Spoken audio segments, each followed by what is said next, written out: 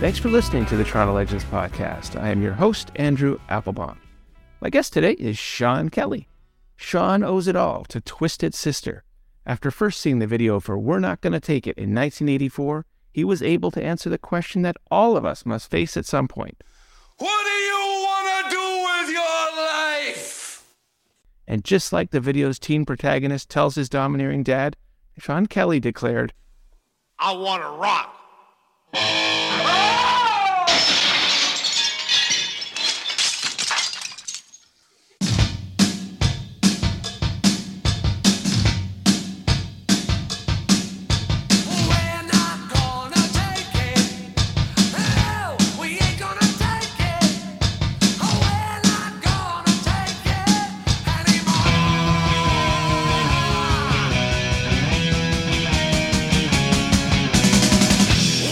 Thus, Sean became a professional rock guitarist, shredding with notables such as the metal queen herself, Lee Aaron, Helix, Gilby Clarke, Dee Snider, and somewhat surprisingly, Nelly Furtado.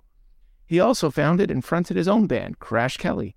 But even though he wanted to rock, and has rocked, Sean also needed to teach. Thus, he has had a 20-year career as a music teacher with the Toronto Catholic District School Board. And furthermore, Sean needed to write. Thus, his new book, Don't Call It Hair Metal, Art in the Excess of 80s Rock, has just hit bookstores, and it is a love letter to the hard-rocking but often snubbed music of that era, featuring interviews with members of Twisted Sister, Def Leppard, Poison, Whitesnake, Rat, Guns N' Roses, and Quiet Riot. Welcome, Sean, to Toronto Legends. Thank you for joining me. Where are you, and how are you? Thank you for having me, Andrew. I am here at home in Toronto, and I'm doing great. I'm a little tuckered out. I'm currently in the Toronto production of Rock of Ages, so that's keeping me hopping. And had a show last night and getting ready for 2 shows today. So yeah, but life is good. Life is good. Excellent. What is the status of Rock of Ages, and how much of that day does that entail for you? Well, the status is we are in our final few weeks. We're actually down to 9 shows left. It's been an amazing run. Our last show is May 20th. It entails 6 performances a week, but it's playing the soundtrack of my life. It's such a joy, and it's such a talented cast and crew and ensemble, and funny and heartwarming and kick ass and all the things you want in an 80s rock musical. Well, it sounds like you really enjoyed it. Loved it. You got so much going on. School is in session. Rock of Ages is still in performances. Your new book is now on sale wherever you get your books. But summer, of course, Sean, is the time for touring. Do you have anything lined up for the summer? It's going to be a busy one. There's lots of dates, starting with, I play with a band called Coney Hatch. We're heading to Sweden for the Sweden Rock Festival with Def Leppard and Iron Maiden and Motley Crue and Europe and every rock band under the sun, and we're heading out and checking that out. And then, as you mentioned before, I play with Lee Aaron, and we have a very busy summer tour schedule, lots of festivals. It's going to be an action-packed summer for sure. Excellent. Your passport's up to date. Do you still like to travel? All good. We just got back from the Monsters of Rock cruise with Lee Aaron. So that left from Port Canaveral, Florida, and went all the way to Haiti, to Labadee, and it's amazing. Love, the traveling is a little more challenging post-COVID, I won't lie. But, I always say I don't get paid to play, I get paid to travel. Who can't ask for more? Yeah. Sean, I got to ask you, the Monsters of Rock yacht cruise tour, what's it like on one of these yacht tours? For me, it was absolutely incredible because I got to not only perform with, but get to go see all these bands that I listened to, and they're all there. I basically had my schedule and my pen and my marker out, and I said, if I'm going to be here for Kicks, and I'll see Extreme here, and Winger here, Vandenberg over here, Michael Schenker over here, and I saw them all, and I loved it, and and great people. Met a lot of really lovely people on the cruise. It was a wonderful interactive experience between fans and bands, and loved it. It just sounds like a great time. Yeah, it was. It was wonderful.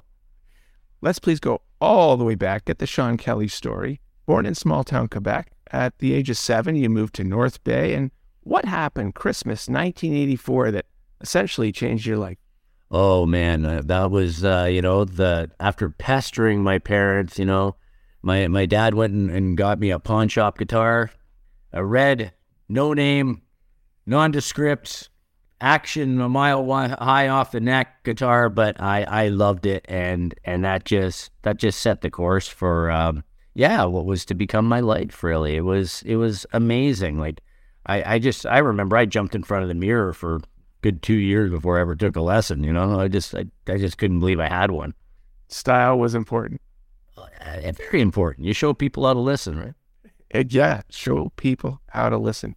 I want to ask about some of the memories from growing up, buying your albums at Records on Wheels. You were rocking a rat headband. You had a time-sharing agreement with a buddy for Motley Crue's Theater of Pain. Yeah. And the Thursday afternoon ritual of so many of us of Much Music's Pepsi Power Hour. Yeah. How do these things all stick in your brain, and what stands out for you? Well, they're all vivid memories. It's so funny that my friend Sean Walsh, who I shared that record with, I was just talking to him today, and here we are at 50. We still talk every week about the same things, same bands. Talk about music. Did you hear this? Oh man, I went back and listened to this. It's so great. Those are all formative memories, and they're nostalgia warms the cockles of our hearts, right? Like, I mean, and those were my formative years, and at the time, really, that hard rock and heavy metal, that was the popular music of the day. So that was what was informing us. That's what we were seeing on Much Music and reading about in magazines. But for me, it hit maybe a little deeper than the casual listener, because I wanted to embody it. Like, it became an identity for me. I just remember it feeling like a puzzle, like a code I had to crack. It's like, how do I become this? Like, how do you do this? And it wasn't like you could go and Google things, you just had to piece it together from the backs of album covers and the musicians who were around who had experience, older musicians. And I did have an opportunity later on to play with older musicians who kind of showed me the ropes, and I got an idea. And, sometimes it's better not to know too much. You just kind of formulate your own idea and you stick to it with the conviction that only a 16 or 17-year-old can have, because everything. That it's a really wonderful time. Unfortunately, that knowledge kind of becomes less and less as you get older. Well, you certainly learn by doing. And Sean, your guitar led you through the high school battle of the bands and later through the rough and tumble bars in Northern Ontario.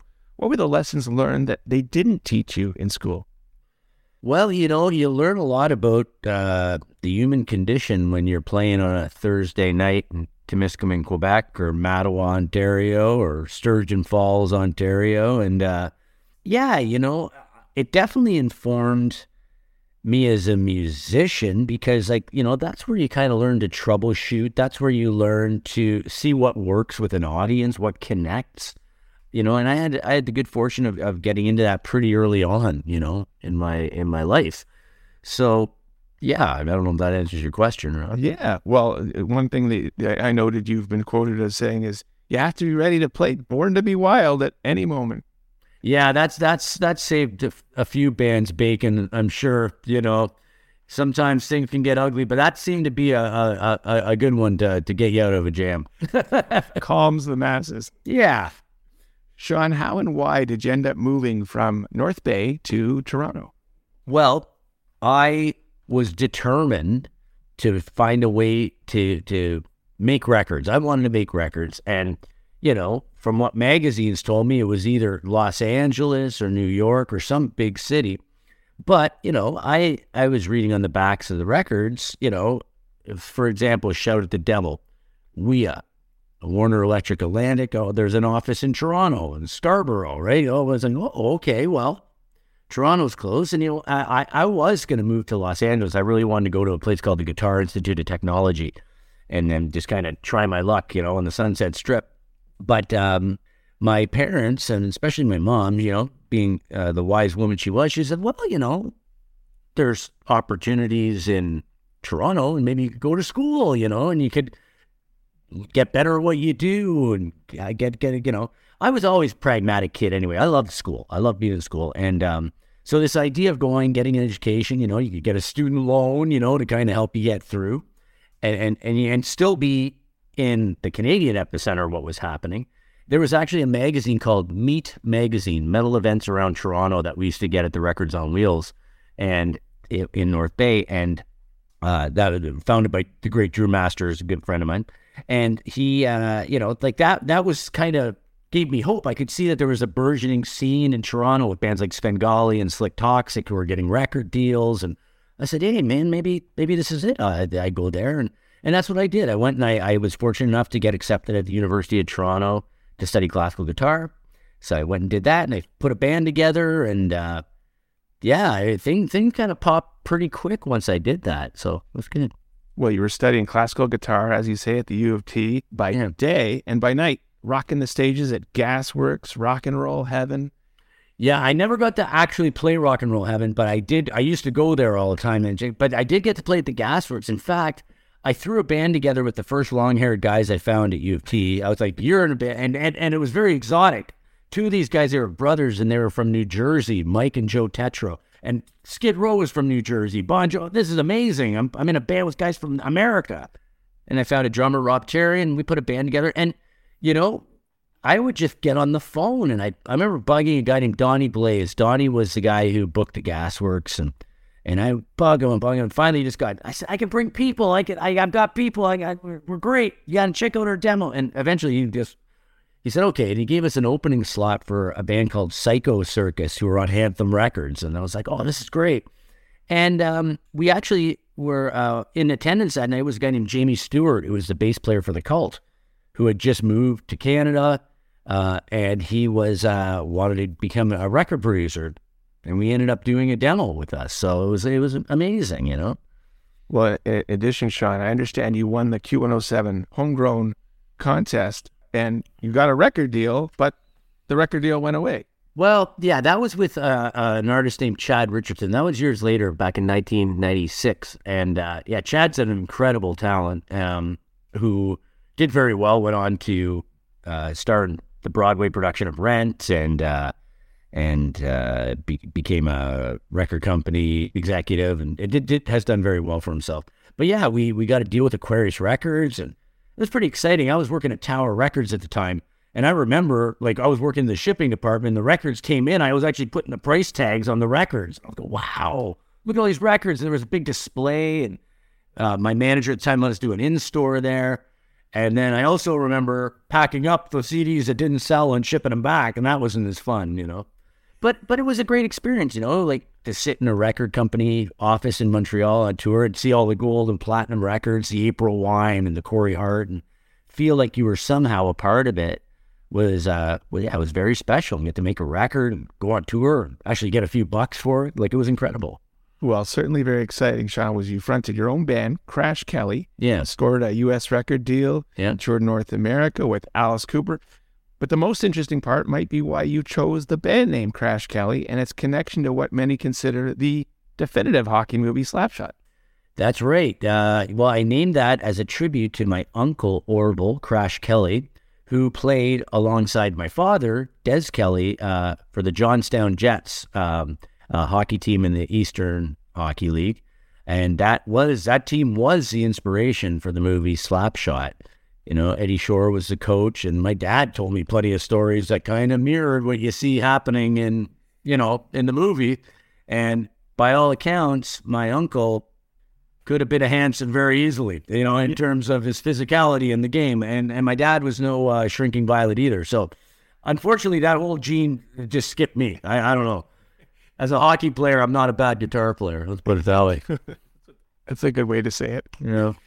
Now, you had so many things in your life, Sean, that I would classify as surreal. And the first one was the first concert you ever attended back in North Bay, Helix and Honeymoon Suite. Yeah. You eventually played with both of them. That, to me, is ridiculously surreal. It's unbelievable, really. But yeah, that was the first concert I saw, and really a defining moment, because it made me realize guys from Kitchener can be rock stars.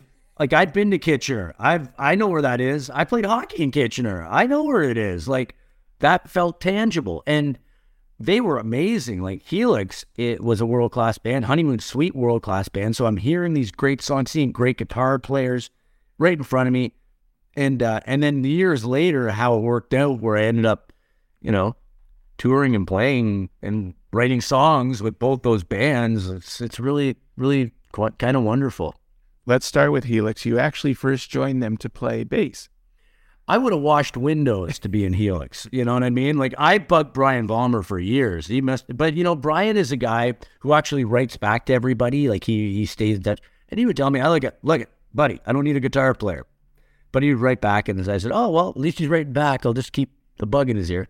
And it was eventually my friend Mitch Lafont, a journalist out of Montreal, who, when they were looking for a bass player, recommended me. And sure enough, Brian remembered my name because I talked to him. He goes, okay, come on out. And I went and tried out and got the gig. And the funny thing is, I remember he already had a writing team at that point, and he said, listen, don't get any ideas. You're not going to be playing on any records. You're not going to be writing any songs. I said, got it. Which, of course, to me meant, can't wait to share some song ideas with you. Yeah. Which I would do subtly. I'd sit in the dressing room and hum and play. And eventually, caught his ear. And we ended up having a wonderful songwriting relationship. And I think we made some amazing albums together. Well, absolutely. And Sean, now that you've shown your worth and convinced Brian and the guys at Helix you can also write in addition to just play, suddenly, how does Nelly Furtado come into your life?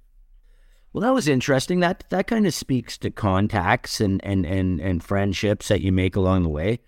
I received a phone call from my former guitar tech in a band called Revolver and Crash Kelly, guy named Damon Enright. And he said, hey, man, you want to go? We would get together. Hey, you want to go for beer? Sure. Yeah, we'll hook up. He said, oh, wait, I'm working with Nelly Furtado now. She needs a guitar player who can play Spanish guitar. Don't you play Glasgow? I was like, yeah, but I'm not the right guy for that gig. And I'm playing in Helix. Like, I'm not the... He said, oh, no, man, you should check this gig out. Like, we go all over the world. It's pretty cool. And I said, well, okay. So he put my name in with the music director, but it turns out the fellow who was leaving was a guy I went to U of T with, James Bryant. And James also put in a word for me, and so I got the invite to go down, and yeah, one thing led to another. Well, let's not understate this, Shauna. You correct me if I'm wrong. At this time, on the strength of her duet with Timbaland called Promiscuous, Nelly Furtado is arguably the biggest female star in the world at this time. Yeah. And your first show with her is playing in a festival in Mexico City. And luckily, it was a very small intimate crowd of how many? Oh, just 150,000. And on top of this, apparently you had some technical difficulties. Well, first of all, everything happened very quickly. Like, it was into rehearsals. I don't know if I even have a job. They just keep telling me to come back. And then one day it's like, oh, I got a paycheck for rehearsing. I was like, okay, so that's a good sign. And eventually I had to ask the guy, I said, do I have the gig? And he goes, yeah, dude, you have a gig. Like, eventually I played, and she came down and checked it out, and she thought it was okay. And then it was like, okay, we're going to Mexico. Oh, great. How exciting, So off we go. And yeah, we play outside right downtown in the big town's city center in Mexico City. Just a sea of humanity, right? Like, just tons of people. And I was like, holy. But when I went in, it was my first time using in-ear monitors. Like, I'd never used them before. I always had big wedges, old school. Well, we had a different mixer. My mix, I couldn't hear anything. I was lost. And I went, uh-oh. And I don't have the wherewithal. I can't even find where the monitor desk is. I don't know. But we had been so well rehearsed. And I just sat beside the drummer, and I kind of, popped the ear out. I could hear him play. I was like, okay. I thought for sure I was fired at the end of it, though, because I couldn't hear it. I walked off, and okay, here we go. And the music director gave the high five. We killed it. And I said, okay, good. So it speaks to the power of rehearsal, because I didn't hear a thing, but it was quite an experience and quite a rush. Like, I mean, some of the things that we did with Nelly, to this day, I look back and go, did that even happen? Well, I got another very surreal one for you, Sean. You played with Nelly Furtado 2012 on the German version of The Voice. And who surprised you as one of the celebrity judges? Nena, my childhood crush, Nena. Like, I mean, yeah, that was another surreal moment. Like, I kind of looked at, I remember being sometimes I'm pretty cool cucumber, I'm not going to let the pressure get to me or anything. But that one, I was feeling the heat. There's a full orchestra. It's just me and Nelly. I'm kind of there representing her on the musical side. I'm going, oh man, okay. And I got to start this thing, in front of 5 million people watching. And I and not to mention it's some poor kid who's singing with her. It's his career on the line. But I just remember looking out at Nana and going, "You're not going to screw this up, man. You bought her cassette or records on wheels. You just won't make a mistake. You're going to be fine. Why would you do that to Nana? It would be so unfair." Just to be clear, Nana is Nana of 99 Luftballon. Yeah, that's right. I remember buying that cassette and being, why is this? What language is that? What happened? It's all in German except for the 1 2. Well, when you talk about playing in Heat, you literally played in Heat when you were with Lee Aaron. You played a show in, I guess it was in the high 30s, and you decided to keep your leather jacket on. Oh, yeah, that's a commitment. You know what? I did that. There's a couple of times I've done that. That one was a tough one, but the toughest one was when I was playing with Helix at Rocklahoma in Tulsa, and it got up to 110 Fahrenheit. It was cooking. And I remember Warren DeMartini from Rat saying, "Dude, you got to take that jacket off. It's hot out there." I'm like, "No, man, I'm going to leave it on for a few songs." Well, yeah, I left it on for a few songs. I was seeing stars by song 3, and they couldn't peel it off me. The jacket was stuck. It was like a paste. It was like a leather paste on my arms. And I had some guy with like Spinal Tap, like standing on my back, trying to pull the jacket off behind the amps. Yeah, but that Lee Aaron show last summer, it was a one. We were, and she, to her credit, rocked right through it. She's amazing. In 2017, you played again with Nelly Furtado at Corey Hart's induction into the Canadian Walk of Fame. And yeah. Corey loved your playing, and I understand it was just a great event. That was wonderful, man. What a class act. Like, his speech was so moving and so heartfelt. He's just such a good, genuine human being. And it was such an honor to play that. And I knew when she told me we were doing that, I said, I've got to play the parts just like the record. Like, she likes to reinvent things, right? And she's amazing at it. But I said, I've got to play that solo note for note. Like, that's Andy Barnett, who I've since become friends with on Facebook. I said, I have to play it just like that. Like, that's the solo, right? Like, and those guitar parts are just so iconic. And after he actually, sought me out and sent someone to come up and kind of compliment me and he helped share it. He said, "Man, I closed my eyes. It was like 1985. I was standing beside Andy." And I was like, "What? That was amazing." Like, he didn't have to say that. He didn't have to take time out of his induction to get the guitar player, the side guy, and the artist who was paying tribute to him to give him a comment. But you know what? Corey, he actually stayed in touch, and he sent me an email. He was working with Patrick Ross' son, who is an artist, and I couldn't do it. I had a tour commitment, but he asked me if I wanted to play. And anyway, it was very cool. He's a wonderful, wonderful musician and an even better human being. If you are enjoying this Toronto Legends interview, please check out the more than 150 additional episodes available anytime. We got Glass Tigers' Alan Frew, Blue Rodeo's Basil Donovan, Chalk Circle's Chris Tate, NPR World Cafe's Reina Duras, rapper Chaclair, and The Box's Jean-Marc Pisapia. How they did it directly from the Toronto Legends themselves. All episodes available 24/7, 365, wherever you get your podcasts. Well, the next very surreal moment, Sean, we got is you eventually got to tell Twisted Sister's Dee Snider in person how the song he wrote for Twisted Sister changed your life, and you went on to actually spend months working with him as not only a guitarist, an actor in his musical Rock and Roll Christmas Tale, but really a collaborator, this being at Toronto's Winter Garden Theatre in 2015. I mean, this must have just blown your mind. That to me is still like the kind of the apex. To actually not only meet, but get to work with the person who inspired you to do what's become your lifelong passion is amazing. And Dee has such an incredible work ethic, such a talent, such a great guy, so intense. Yeah, when that guy jumps on stage with you, it's like someone shooting you with 1,000 lightning bolts. Like, you just feel the energy of one of the all-time great rock and roll frontmen. And man, what a great experience that was. It's such a challenge, because I thought I was going to play guitar. And then they hand me a script, send an acting coach to my house, and next thing you know, I'm with a Broadway choreographer trying to learn how to get my 2 left feet to work, right? Like, it was a lot. But I love theater, and like, it has to be, for me, it has to be rock and roll. Theater has to be rock and roll based, but like doing Rock of Ages, seeing the work and the talent and the joy it brings people. I absolutely am hooked on it, and I love it. Well, it's amazing how your world gets bigger when you jump into all these different things. And clearly, you say, "Give me the challenge. I'm going to take it." Well, you know what? Why not, right? Like, I mean, I am certainly not the best guitar player out there. Not even close. I'm not the best guitar player in my street. There's a kid down the street that I get intimidated by. I don't even want to look him in the eye. But, why not? Like, I mean, I think if you get your knees and elbows up and just kind of go out there and take the risk, yeah, you might fall down, but you learn a lot falling down, right? You learn how to get up. And getting up's half the battle. You know what? Like Vollmer told me one day, he just said, "Hey, you know what my game plan is? Don't quit.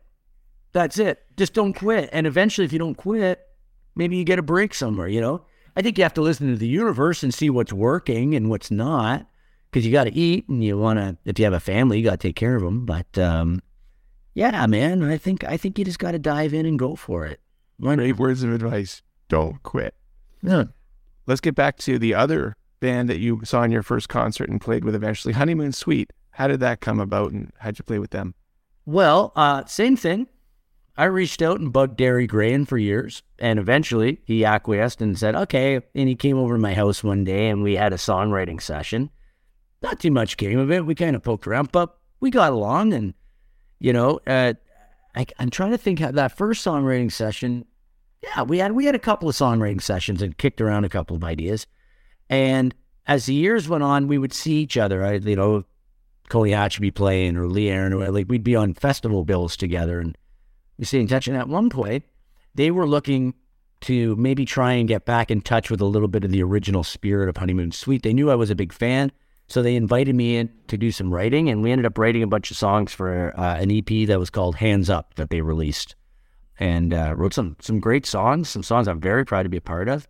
And out of that, I was called at one point. Derry's had an illness in his family. It was an emergency situation, and they needed a guitar player ASAP. Now, I was actually on the road with my band with M. Griner called Trapper. We were out on the road with Def Leppard. We were supporting Def Leppard on tour, and I got this call. I was like, "Sean, can you do this gig in BC?" I said, "No, man, I've got my last Def Leppard show. I can't." So they got somebody to fill in the show in BC, but then I met them in Burlington, Ontario. No rehearsal. We just kind of went in and played a Honeymoon Suite set. But I grew up with those songs, right? Like I knew them. And fortunately, the guitar tech was Damon Enright, the guy who got me with Nelly Furtado. Like, so Damon knew me. He kind of walked me through. He knew what I did. He knew what I'd need to get through the gig. I actually ended up playing Derry's guitar and amp and everything. Like, I didn't even bring my own gear.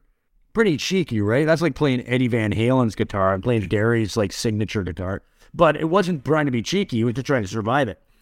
But it went well. And then when Derry needed to sub out on some dates, I did about 6 or 7 shows with them touring that summer, and it was incredible. Yeah, man, I was playing with one of the great voices in Johnny D, one of the great bands of all time, Dave Batts, Gary Lalonde, Peter Nunn, like great band. And yeah, that's how it came about, just out of friendship and wonderful experience. Another great voice is a former guest of this podcast and the pride of both Glasgow and Newmarket, Glass Tigers' Alan Frew. What was your involvement with him? Well, once again, out of a songwriting situation. My friend Craig McConnell had been writing some songs. He's an amazing songwriter and producer, and had been working with Alan. And I think we were trying to write a song to pitch for a Canadian Idol or a Canadian Idol artist or something. So we got together for a songwriting session.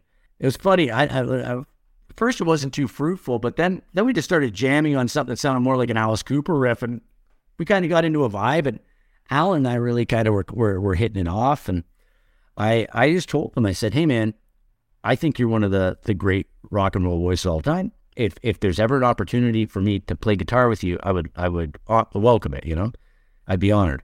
And years later, when he was getting ready to do his 80 to 90 Rewind, put that band together, he did an amazing album in Nashville of like these reimagined 80s hits.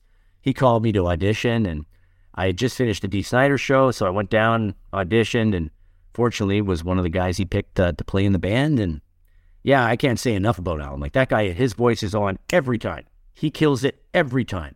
Always brings it. a wonderful person to work with, really looks out for his band. A true star, a star who treats people with humanity and respect, and great guy. That's fabulous. Yeah. Sean, I want to ask you about a TV show memories. I believe you played Conan O'Brien's show with Nelly Furtado. Mm-hmm. I did. And what's the whole experience like playing on it's a live show that's recorded, and do you literally just go up and play one song, and what's the process? Yeah, it's one take, you get up and you do it, right? So it can be a little nerve-wracking too. But I mean, it was so exciting. I just remember I'm playing and Ted Danson is right beside me. Like, you're close in those situations. Those studios are smaller than they look on TV. And I'm playing, and at the end of it, it was so cool because we were the last thing to happen, and then Conan comes out, and Ted Danson came over and shook my hand, and my dad got to see that, like, for my dad, it was always, like, to have a reference, like, that's Sam Malone from Cheers. Okay, I get it now. I finally get why you wear makeup or leather pants. Okay, that's why you do it. You get I don't know if that's Steve, but you know what I mean? It was a reference for him, and it was pretty exciting, man. Like, we were I remember staying at the old Riot Hyatt, the Andes in Hollywood, and on Sunset Strip, and being in LA, and, and I remember also on that trip, we played KTLN, well, one of the big the local LA morning shows, and Kiss showed up. So we played our song in the morning, and this limo shows up, and it's Kiss comes out in full Kiss outfit because they're promoting a tour. But the drummer was Eric Singer, and Eric had played in Alice Cooper's band, and he recognized me from opening up, and also because I was a friend of Gilby Clarke, and they were neighbors, and he recognized me and called me over. So I had just gotten an Nelly gig, but they don't know me from a hole in the ground, but Kiss is calling me over. Like, how cool is that? So anyway, I got to meet Paul and Gene and get my picture taken, and when you see the picture, I look like a 12-year-old kid. Like, I'm like, yeah, pretty happy. Honestly, Sean, you are the Forrest Gump of rock and roll. You're always where it happens. You know what? Dee kind of pointed out, I gave him a copy of my first book, and he goes, don't you think this is weird? Like how your life is working out? Like, seems like you're... And I said, yeah, I guess it's kind of is. But, I don't know if it's you manifest that stuff. I actively seek out trying to work with people. Yeah, it has worked out in a kind of serendipitous way. I think you're absolutely right. It's not just a happenstance. The hard work and the opportunity meet, that's what they say, and then good things happen. And when you talk about big names, another huge one was with Crash Kelly. You opened up for Quiet Riot in 2005. Apparently, bassist Rudy Sarzo, another guest of this podcast, personally showed you some cool techniques. Well, it's funny because on that 2005 gig, it was actually, Rudy wasn't in the band, it was Chuck Wright. Chuck Wright was playing bass in it. But I did meet Rudy because I was going to LA to start working on a third Crash Kelly record. And I was with BC Rich Guitars at the time. I said, oh man, wouldn't it be great to get like Rudy Sarzo or someone to play bass? He goes, hold on, I'll call you back. And it wasn't him that called me back. It was Rudy Sarzo. He knew Rudy, and Rudy said, hey, man, I'm going on tour with, I think he was going on tour with Dio or Blue Oyster Cult. I said, but I'm around. And it was that easy. And so he ended up playing on the third Crash Kelly record. And yeah, man, I was like, Rudy, do the thing where you hit the horn of the guitar with your fist. And like he used to do with Quiet Riot and Whitesnake. And he kind of said, well, okay. And he did it for me. And I was like, okay. So I was breaking that out for a while. I remember playing with Carol Pope a few times and breaking that out, and her looking over like, what the hell is this kid? Well, he was a great guy. I mean, he had a million stories, but just struck me as such a great guy. He's in his 70s now, and he's still touring like he's 22. Oh, yeah. And I interviewed him for my book, and he is a man of remarkable depth, he's very spiritually attuned. We talked a lot about frequency and tuning and how that the kind of frequency of the universe and how he resonates at a certain frequency with Quiet Riot. It always draws him back. I thought that was fascinating stuff. And great bass player, and yeah, he lives his life right. He looks great and keeps himself in shape and still doing it. You are, of course, a teacher. I got to ask about your students. Do they see concert footage of you on YouTube? And I guess you're not really relevant until you play with Nav or Drake or someone, but what do your students say and believe it when they see it? Yeah, like it's starting to kind of get out there. It's not something I actively bring up because, it's not really relevant to their experience, right? We got other things to cover. It's not in the curriculum to tell them about my leather pants necessarily. But it does get out. And now, with social media out there, sometimes a parent will be a fan or, of an artist I work with. Or now that, like, it's funny, I teach a school called St. Timothy and had all my staff came out to see the show, and some of them didn't really know what I do, but, at the Rock of Ages thing, but I'm out there in the full leathers and, throwing the guitar around my neck and doing all that crazy stuff, right?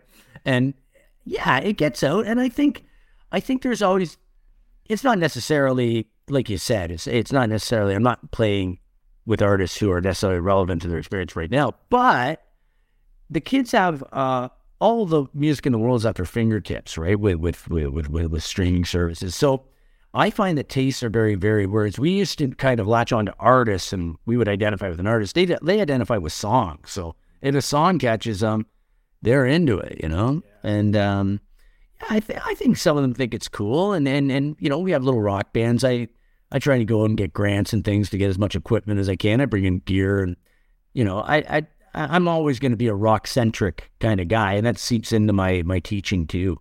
I mean, we just did a music festival, and we were doing a band arrangement of Bohemian Rhapsody and a Queen medley, and that's what I do, right? Fantastic. Yeah. Well, in addition to obviously playing live and teaching, let's talk about your new book, Don't Call It Hair Metal, Art in the Excess of 80s Rock. Sean, this is not your first rodeo. You are already a published author with your first book, Metal on Ice, Tales from Canada's Hard Rock and Heavy Metal Heroes, back in 2013. Well, first of all, congratulations. It can't be easy to, even though you've done it, putting a book together is not a simple task. No, man. Well, thank you very much, first of all. And it's painful, man. Sometimes it's painful. Like and there's a self-laceration process that happens, and I'm pretty good at beating myself up. And even it was even hard for me to let this go. I was like, I made that mistake. I didn't quite get that. But at some point, you got to let it go and get the idea out there. And it was a grind sometimes, especially when I'm trying to figure out what I'm trying to say. Really, I started off this book as some kind of, I really want to come out, make an academic defense. And really, I don't listen to music academically. How I was talking about, I kind of changed gears within the context of the book, right? But I'm generally pleased with how it came out, and certainly very pleased with the insight I received from the artists I interviewed. Well, I think that's what makes it such a great book. It's interspersed with lots of interviews from professionals. And just to your point, Sean, it's not an academic analysis. You lived it. You have participated in it. So how do you describe your book? It is a love letter, really, and it traces the sonic evolution and the artistic intention of 80s rock. That's what I want to do. How it changed, and it kind of did change in these 2-year cycles. You know what I mean? You'd see these cycles, things changing, the different influences of MTV and radio tastes and technological evolution on the recording side. All these things that would kind of factor into how hard rock evolved. It wasn't, when people kind of lump it all in together, I don't like that because it gives a shallow picture of the diversity that happens in that scene. There's a lot. And I wanted to talk to the artists and see where they were coming from. I wanted to make connections to the great rock and roll of the past and show how it is a part of the tapestry. It should be ignored, shouldn't be lumped into one. I don't like the pejorative term hair metal, even though now it's usually used with affection, you know what I mean? You got to call things something. You got to put the yogurt somewhere in the grocery store, right? You got to know where to find it. But the term was pejorative and not always accurate. And I at least wanted to make an argument that it should be considered, the best of it should be considered rock and roll and part of the great rock and roll heritage. Well, certainly the 80s was the time when MTV, Much Music came about. Rudy Sarzo told me an amazing story about how one day he just woke up, just literally grabbed a t-shirt out of his girlfriend's closet just to throw on to get out of the house. And literally the next week, every kid in America was wearing this Bullseye Target t-shirt that he'd worn because he'd worn it in the video. And we're now just had the 40th anniversary of Mental Health. Would you say the rise of MTV, Much Music, and video was the single most important thing of the 80s or not? I think I would have to say it was, because it's interesting. You talk to some people and they really hated it because it took away from their own ability to conjure up. It took away from some of the mystery, right? You had a band like Led Zeppelin, you might not know what they look like. You might, like, there was a mystery. You created your own visual narrative, right? But here you were delivered a narrative. Like, literally, you've got a story or a storyboard in the video. Yeah, I think it was, but I think that's married with technological evolution, like the things that were happening with synthesizers, drum machines, and digital recording technology.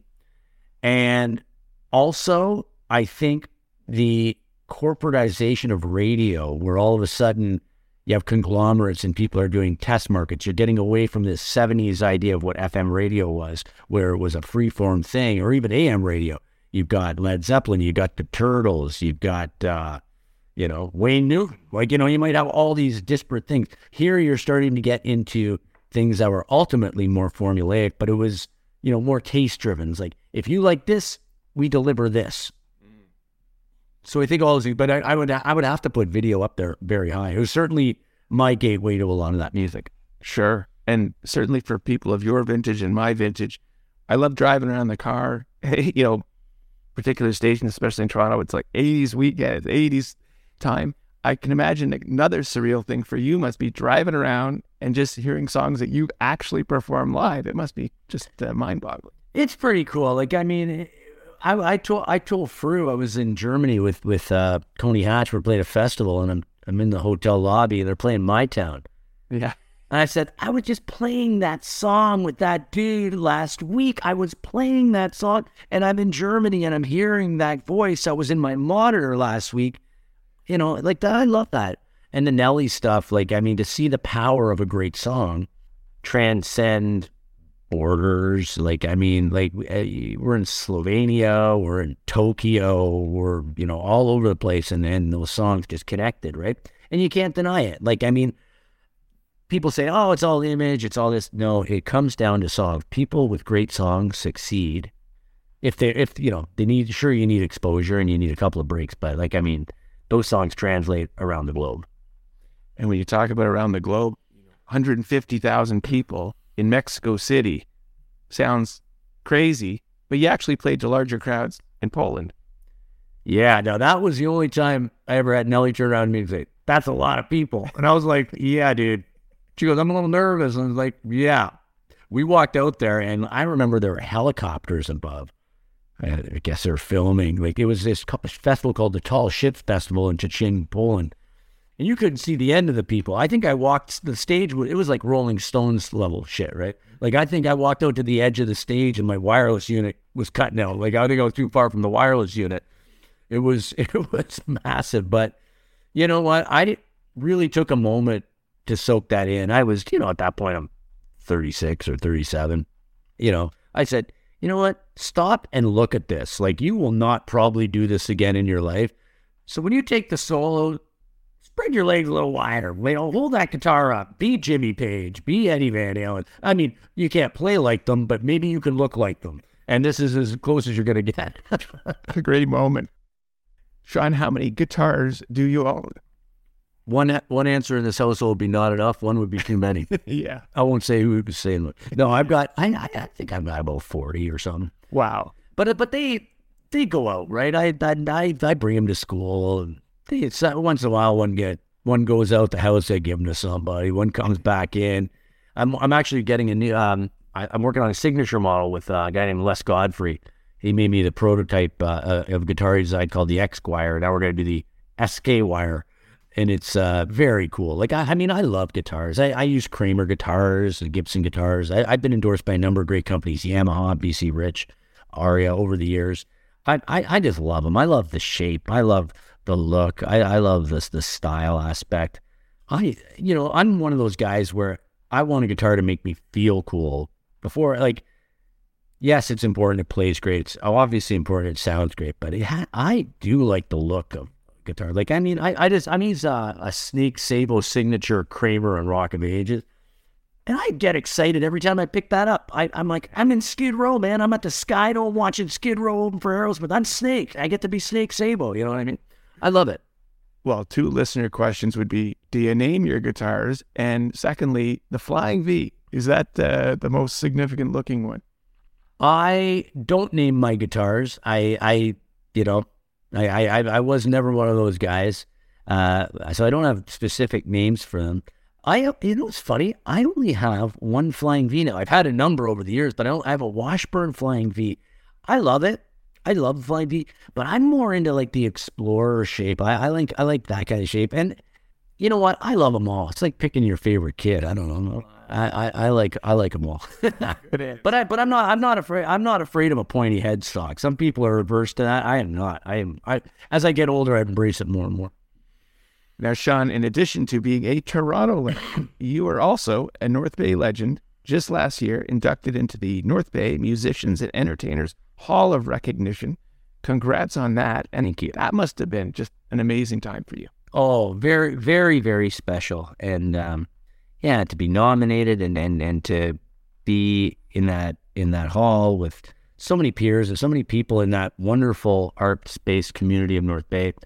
Yeah, it was very special. I got to take my mom as my date. That was very, very fun, and get to perform. I got to perform a Crash Kelly song that I wrote that was very inspired by my teenage experience in North Bay. And yeah, man, it was a thrill. And it was a thrill I actually had a chance to run into my old high school music teacher there, Neil Kennedy, and, just realize how lucky I've been in my life. Like, I've had no obstacles on my way to having the opportunities I've had. I really haven't, man. The doors have been kicked open by great educators, wonderful parents, good friends, and amazing artists who've shown humility and provided me with opportunities. So I've got nothing to kick about.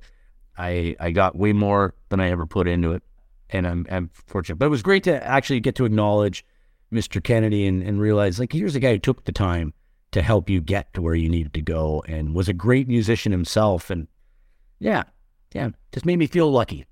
Oh, gratitude. And it's just so great that you're able to see him. That's amazing. I think it's a great note to close on. Sean, I want to ask you about what plans you have with the book launch. Are there like book signings or events? What happens behind the scenes to make a book launch work? Well, I've been knocking around the idea of a book launch. It's funny though, like those things are, I think with social media, though, you really kind of launch your book daily. You know what I mean? You can constantly be reaching out to people. I might do one. And if I did do one, I think what I'd like to do is kind of just do a strip down, grab an acoustic guitar, go to a little pub, and kind of break down some of these songs and kind of just break them down to their basic element, which is funny because I love all the bombast. Like every night at Rock of Ages, some people, it's funny, some of the actors were talking about like, there's this pyro that kind of rains down on us, right? And they're going, oh man, got to watch out. I'm going, nah, man, I want to get right underneath it. I don't care if it singes me a little bit. It's worth it. Like I'm pointing my headstock. I love the bombast. I love the pageantry of it all. But it might be kind of cool to just do like a kind of stripped down thing, get a few friends to come out and sing some of those great songs, maybe talk a little bit about the book. But yeah, nothing concrete yet for a book launch, but I'll be constantly reaching out to friends. It's funny, my friend Em Griner is actually in England right now. She's going to be performing with Def Leppard they're doing her version of Pour Some Sugar on Me on their new album, Drastic Symphonies.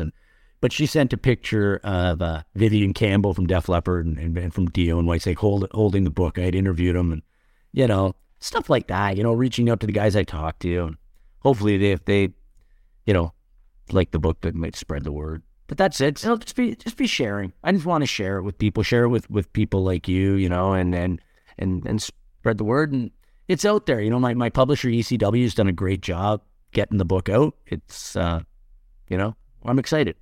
Excellent. Well, I did enjoy reading it. I certainly enjoyed reading it today. Please tell us how we can reach you, follow you. What is the best way to know what you're up to? Because it sounds like you always got a lot going on. Yeah, the best way is I'm at Sean Kelly Guitar, whether it's at Facebook or Instagram. Instagram's a great spot. I'm using that mostly these days.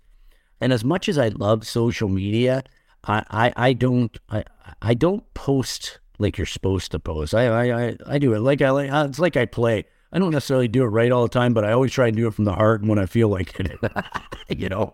Well, that's a good way to do it. Yeah. The book again, Don't Call It Hair Metal, Art in the Excess of 80s Rock, available now from ECW Press, wherever you get your books.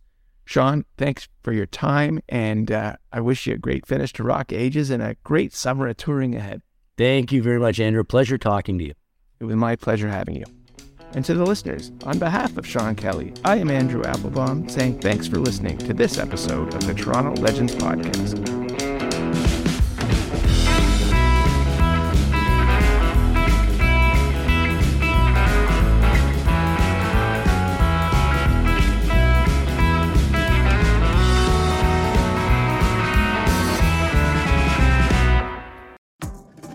Hi, this is Candace Sampson, the voice behind What She Said.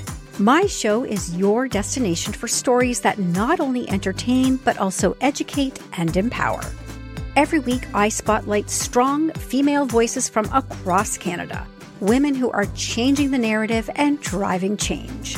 Don't miss out on these inspiring episodes. Subscribe on Apple, Spotify, and Amazon Music, or head over to whatshesaidtalk.com. What She Said can also be heard on blasttheradio.com, Mondays at 5 p.m. and Wednesdays at 7 p.m. That's blasttheradio.com. It's time to dive into the stories that truly matter. I'm Matt Kundle, host of the Sound Off Podcast, the show about podcast and broadcast. Since 2016, we've been speaking with amazing people who have populated your ears for decades. Legendary broadcasters, research wizards, talent experts, podcasters, voice talent. Almost 400 stories, all for free. Subscribe or follow the Sound Off Podcast on Apple Podcasts, Spotify, Amazon Music, or at soundoffpodcast.com.